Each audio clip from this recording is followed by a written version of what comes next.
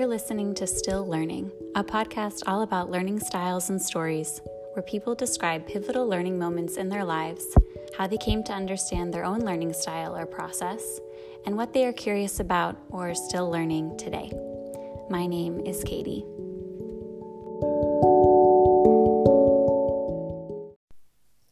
In this episode, I spoke with Meg Duffy. Meg coaches people, primarily women in the tech space, through meaningful career transitions, offering structure and support through what can be an intimidating and elusive process. In our conversation, we talk about how she came to that work and how her early experiences of learning and self-discovery have shed light continually on her own career trajectory and development. Meg also suggests some helpful questions and nuggets of wisdom from her perspective as a coach that I think can inform anyone's learning and self-inquiry process, whether or not you're on the brink of a career switch. It was such a pleasure to speak with her. Here's my conversation with Meg Duffy. Great. So I'd love to start at the beginning with your background. And I asked you this question earlier, but is there an early learning experience that stands out for you? I loved that question. I was definitely a kid who loved to school all the way through. Just really enjoyed. I was also lucky that I had some good teachers, but I loved learning new things. I think what stands out though is all of the stuff that I did outside of school for fun. If there's really a through line, it's that I just loved making things. So whether I was writing stories in school or I was sewing clothes or creating Halloween costumes, I went through a big refinishing furniture phase. I really enjoyed the process of taking an idea and making it real. As a young kid with my younger sister, I would just spend hours creating different worlds. My sister and I would craft these intricate storylines about who the characters were and what they were doing and how their lives intertwined. The toy per se didn't really matter. It was really about creating personalities, backstories, and different roles to play. I feel like those types of independent learning experiences really stood out and shaped who I was today. Yeah, that's so cool. I think I was at someone's house recently and they built a fort in their living room, Nice. Quarantine inspired, but it took me so vividly back to making forts with my brother. And yeah, some of this world creating that I think perhaps we're just so inclined to do already as children. And yeah, I love that idea of, the toy itself didn't matter. Absolutely. The process of making things. Yeah. And then I love to ask this question. It seems like, similar in a similar vein maybe, but do you have, to the extent that specificity is helpful, do you have any connection to yourself as a third grader? I'm thinking back to third grade times, one of the activities from that time that really stands out, I still have evidence of it if you go to my mom's house, but I had my own radio show in the sense that I was a 90s kid with a tape recorder and I would tape songs off the radio, but in between I would be the host and also all the guests.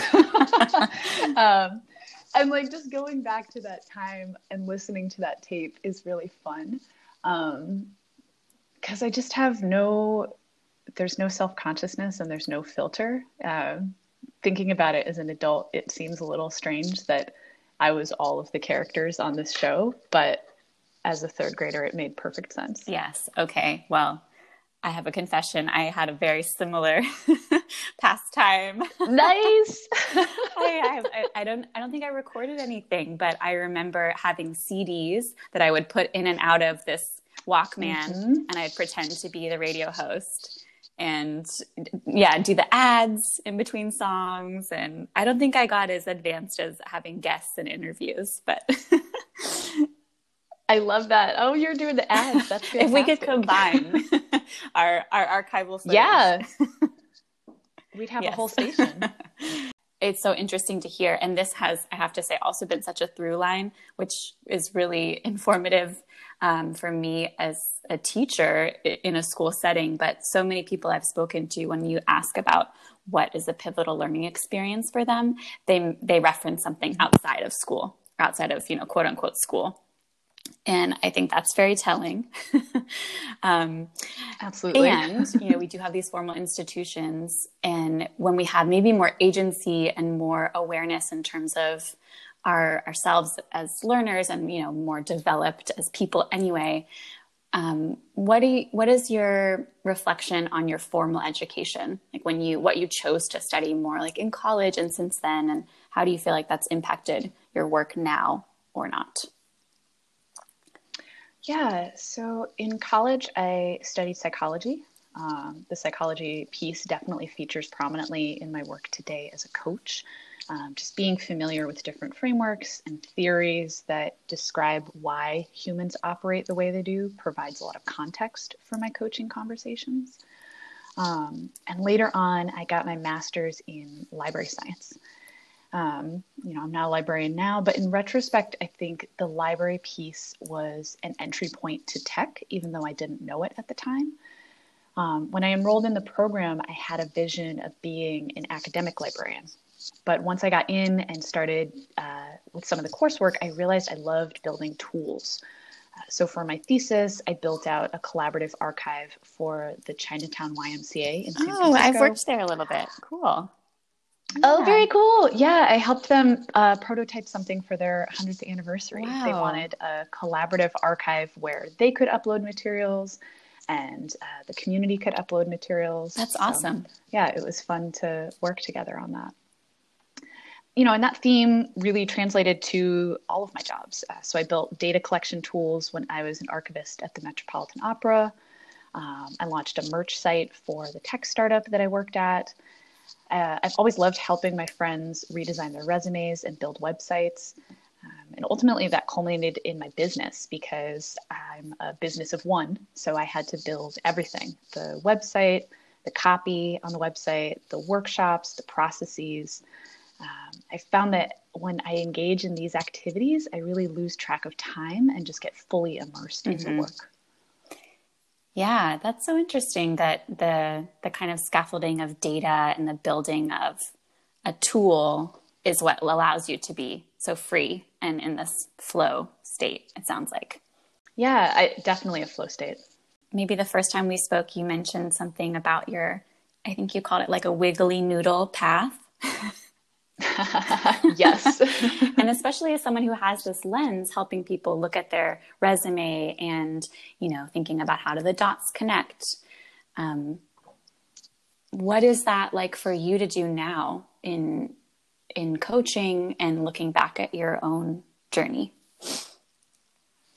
Yeah, I think having this wiggly noodle of a career really helps me take a step back and help other people connect the dots and see connections that they might not. So in terms of my wiggly noodle, so I studied psychology. Mm-hmm. I graduated and started working as an ESL and special education tutor. I was also coaching cross country at that time. Being in the high school system made me think about getting this master's in library science. In that program, I got interested in the technology aspect of things. When I got out, I started working as the archivist at the Metropolitan Opera, which was a delightfully weird job. I had no expertise in opera whatsoever. But my job was to help the production department document every aspect of a performance. So when they put it in a box and then pulled it out a couple years later, they could very quickly recreate it. Wow.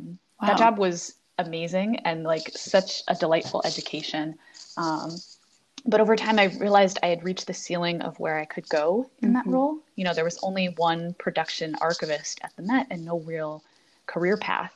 So I had to reimagine how I could use my skills in a different context, which led me to make that move into tech. So I eventually landed a role as the chief of staff at a tech startup called Hopscotch. Yeah. So they're still around. Hopscotch makes an app that teaches kids how to code using drag and drop blocks instead of text. A number of my students use Hopscotch. It's very cool. Oh, no way. That's awesome. They love it. I'm so excited. Fantastic. Yeah, when I made that transition, it was such a steep learning curve because I was not only learning a new role at a small and growing company. Like at that time, we were 10 people. But I was also learning about the tech landscape as a whole. Culturally, it was very different than what I was used to. And that adjustment took some time, but I think it really prepared me for the future. After Hopscotch, I became the dean of the Grace Hopper program, which was a coding boot camp for women and non-binary folks in New York City. And through that experience, I recognized that one piece of my job that I loved was helping students through that job search process. I've recognized that one of my superpowers is having people kind of pitch their story, and I can pull out some of the key elements and the whys behind those decisions. That's always a powerful moment in coaching, to be able to help somebody see connections that they might not otherwise have seen before. And I think I cultivated that skill by having to figure it out for myself. In terms of a through line in my own career, I've always been interested in building these tools and systems to help people do their best work. I love building trust and connection with other people so they feel heard and supported. And I really love to see the outcome of my work, whether that's a published book or a client getting a new job. Having that work build to something tangible is really important to me. I love this idea of your superpower and really owning that as such a helpful lens. And it reminds me of, I was speaking recently with an old friend, and used to be my dance teacher. And she was mentioning the process of, when you're creating work and then you put it out in front of people, and this interchange between whether it's a resume or something you've written or a dance piece, whatever it is, it's like there's this moment when it goes from being your brainchild to, received by an audience, whoever that is, and how do you receive the feedback? And as a coach, you're kind of constantly in that that in-between space, I would imagine, helping people navigate, like, how is this going to be received, and what it is, what they're hearing, what I want to be saying. Absolutely. Yeah. When I'm talking to people about their pitches, I'll usually have them kind of go through, tell their story. I'll ask questions, but then I'll frame it as, I want to read back what I heard. So let me know if there's anything that I got wrong or that we need to move or change. Because a lot of times, people want to make sure that they're communicating what they feel like they're communicating. And so being able to mirror that back, I think, can be very useful in terms of just helping that person feel heard, and also confirming, oh yes, like that's what I meant to say. Right. So what have you observed in doing this for the last little chunk of time? Are there any trends in terms of what people feel like they're communicating, but that doesn't really resonate? Or, I feel like this is connected to the question of identity, and how do you conceive of who you are versus who you're looking to be in a work context. How do you help people refine those questions? When I talk to clients about feeling stuck, I often find that there's a gap between who they are and who they want to be. And so they've got this vision of who they want to be, and their career is a big part of it. But sometimes fears, different beliefs tend to get in the way. And so just being able to name some of those things, even if they're not in a place where they feel like they can move past them, can be really useful to just see the situation as it is. Yeah. As a coach, I see myself providing 3 things to clients. I'm there for structure, accountability, and support. So each session has a focus and an exercise. So we're really structuring the problem and breaking it down into smaller pieces. After each session, I'm giving clients action steps that they can work on at home. And in the next session, we review them. And inevitably when, stuff gets tough, I'm there to pump them up and remind them that they can do it. I always tell clients, I can't get you a job. I can't tell you what you want to do. The client really has to do that for themselves, but I can help take the teeth out of doing the work so that they can find those answers in themselves. That's so cool. Yeah. I mean, I often say with third graders, you have to name it to tame it around your feelings. Oh, I like that. I really like that. Yeah. And literally we talk about your emotions as like the lion inside of you and that they're teachers and they're awesome and they serve such a purpose. And yet I feel like as an adult as well, it's like you mentioned, the fear and all of these feelings that are just really, they're there, and naming them is maybe the most important thing. Definitely the first thing in terms of being able to keep moving. Yeah. And I also wanted to ask you more about this quote that you've been speaking about a little bit, but being stuck is a cultural condition, getting unstuck is a personal journey. How did you come to that as kind of a distillation of either your observations from your work or kind of mission statement for helping people go through this process? Yeah, I think that was like 20 pages of journaling distilled into 2 quick sentences. So many folks that I talk to express this frustration of not innately knowing what they wanted to do from a young age. And I'm one of those people too. I spent so much time in my 20s just agonizing over which one path was right for me. I think it's harder now to figure out what you want to do for a couple of reasons. If you have models of people in your life who had the same job for their entire career, that's very different than moving around every couple of years to a new institution.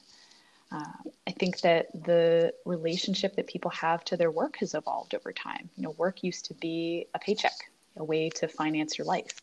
And while meaningful work is not a luxury afforded to everyone at these times, folks who are privileged enough to enjoy those benefits have come to expect a lot. We're looking for something that aligns with our values, that is helping others, that's creating an impact, that's tapping into our talents, that lights us up. That's a lot to expect from work. I think it creates a really challenging correlation between people viewing what they do as who they are. Mm-hmm.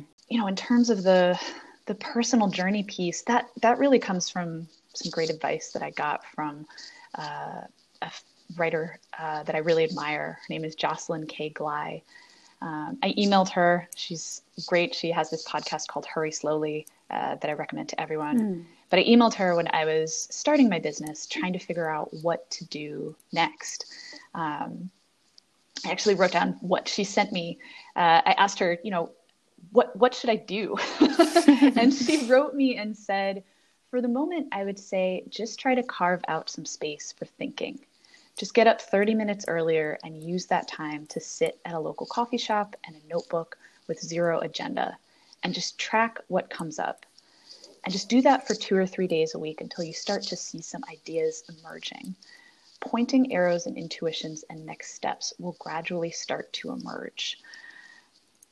And I think that's such good advice and yet such challenging advice. It's like you're, as a person who loves to operationalize and, collect the information, keep the spreadsheets, being a coach and also just tracking my own career transition has made me realize that sometimes you need to cultivate your intuition and listen to what's best for you. That for me has been one of the biggest lessons is you can only talk to so many people and get advice and collect information. But at the end of the day, the personal journey piece is what feels right for me. And practicing listening to that intuition can be just as important as sourcing all the facts. Yes. Yes, I totally agree. And I think it can feel really daunting to many people to what is that what does that feel like? That it's a muscle. So yeah, I like that framing. It's a muscle. It's like you're going to the gym trying to strengthen yeah, it. yeah. And if you don't have the space for thinking, like you're saying, to carve out that time to allow it to emerge and to just observe, you're not going to be able to build any strength, or it's going to be a lot harder. So, right. What are some of the ways that you cultivate intuition? Oh, I love that question. Really getting quiet, and getting embodied. Mm-hmm. I struggled with that second piece for a while, because as a person who gets in their head a lot, it can be tough for me to check in and figure out, okay, where does my intuition live in my body? It took me a long time to realize that for me, it really does show up in my gut. And it's just like a very quiet knowing. So in order to be able to hear it, I need to spend time away from devices, away from other people, away from Spotify and podcasts. For me, that takes the shape of meditating, of running or going for walks, sometimes doing yoga, although sometimes I'm not able to check in with my gut as much because that's a little too intense of an exercise for me. Yeah, I also wonder about yoga, just as a total sidebar. It's like, it's become so much of a cultural activity, and I mean, less so now, but with classes and it's a social experience. Like I've had many a yoga class where at the end I'm like, well, I feel great, but I don't feel like I went inward at all. Right. Yeah, exactly. I agree. I tend to stay kind of in my body, but not necessarily checking in as to what's going on emotionally. Yeah. Yes. I think the head versus body conundrum is such an interesting question. I think especially, I would imagine as a coach and thinking about career, I mean, that's such a heady place. I'm qualifying it, I guess, in a certain way, but to think, oh, this is what I want to do, and this is my resume, and that can feel very much like thinking, planning, versus this other side of the coin, which is just as important, like what feels right, where am I drawn to, helping people develop a vocabulary for speaking that language, I would imagine, is a really, I don't know. What do you think about that? Absolutely. I mean, one of the expectations that I usually have to set up front is that it is a slower process. Mm-hmm. We're not going to solve all your career woes in one session, because we really do have to sit, uncover some of the facts and the truths, but then sit with it for a little bit and see how that feels. Because there's a lot of information that can come from just sitting and having that conversation resonate. So setting that expectation from the beginning, I think, is really important, to just let folks know that it's not a speedy process.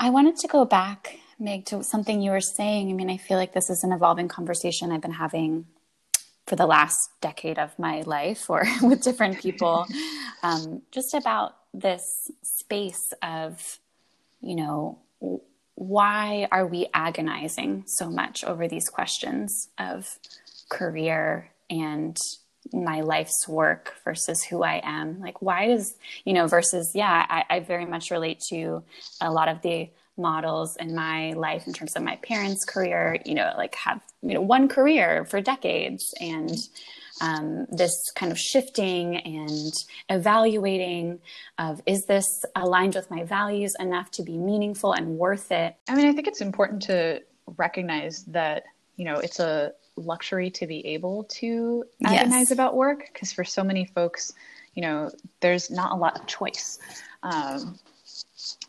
For folks who are in this situation, I think there's a lot of programming around it that is challenging to shake, whether I think that's where the aspect of intuition really comes in. I talk to so many folks, particularly folks in the arts, where, being in the arts right now is kind of a struggle because you're trying to make ends meet in an industry that isn't necessarily compensating people for the amount of work that you're doing. And so helping people try to figure out, here are the things that I love, but like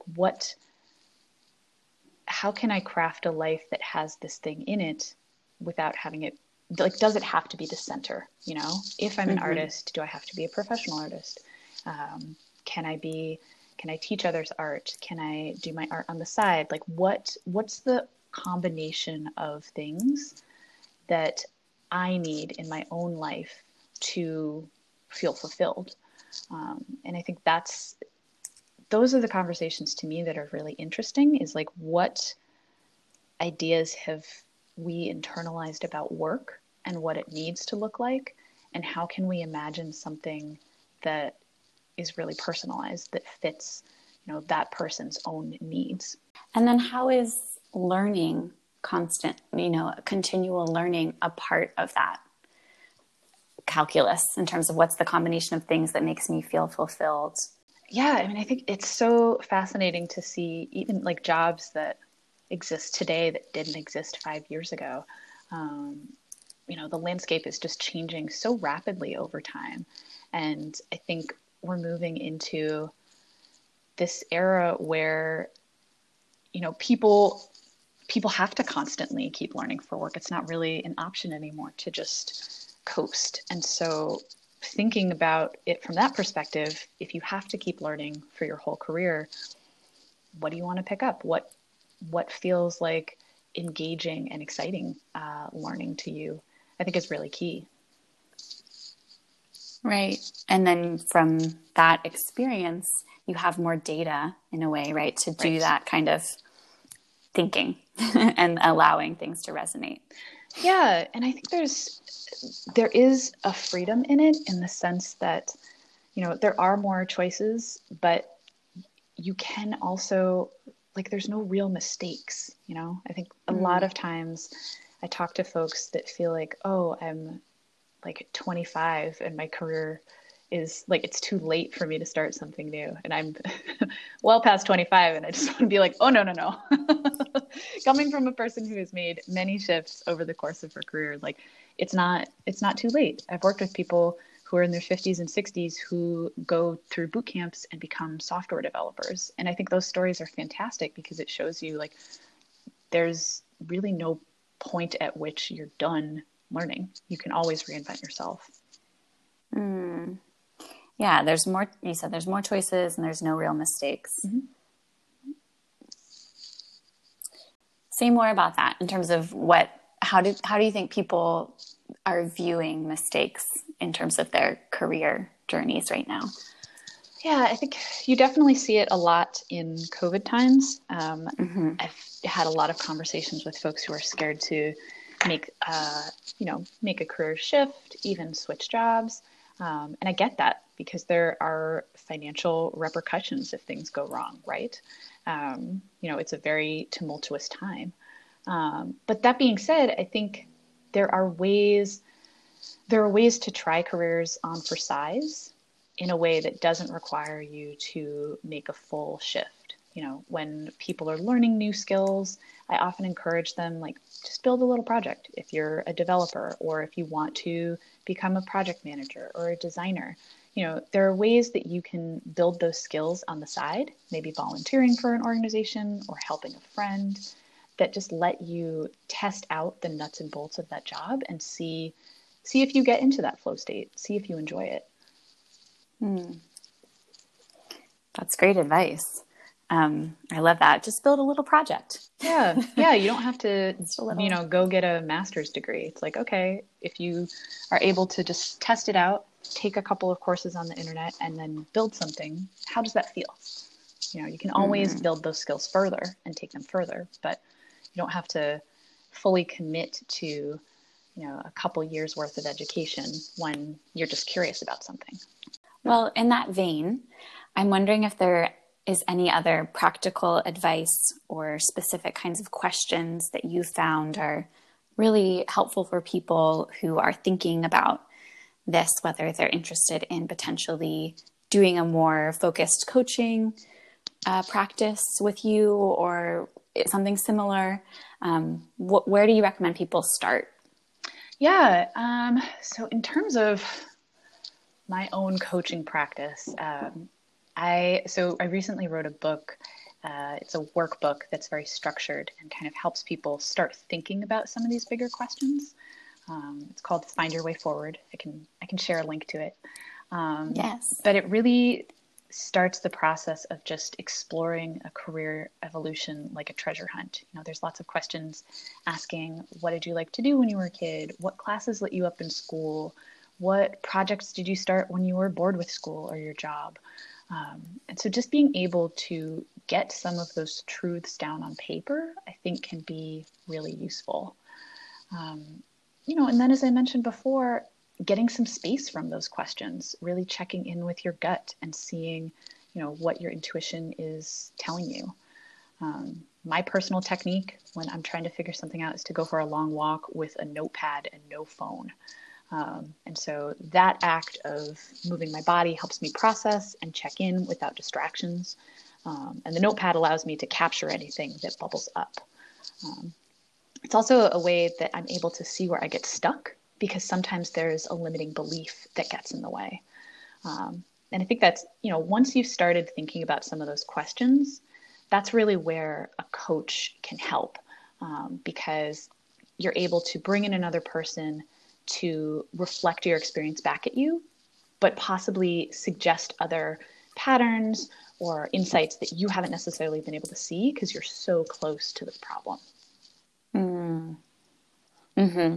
But you've entered at least a little bit into the territory of thinking and processing and getting some of it down. Exactly.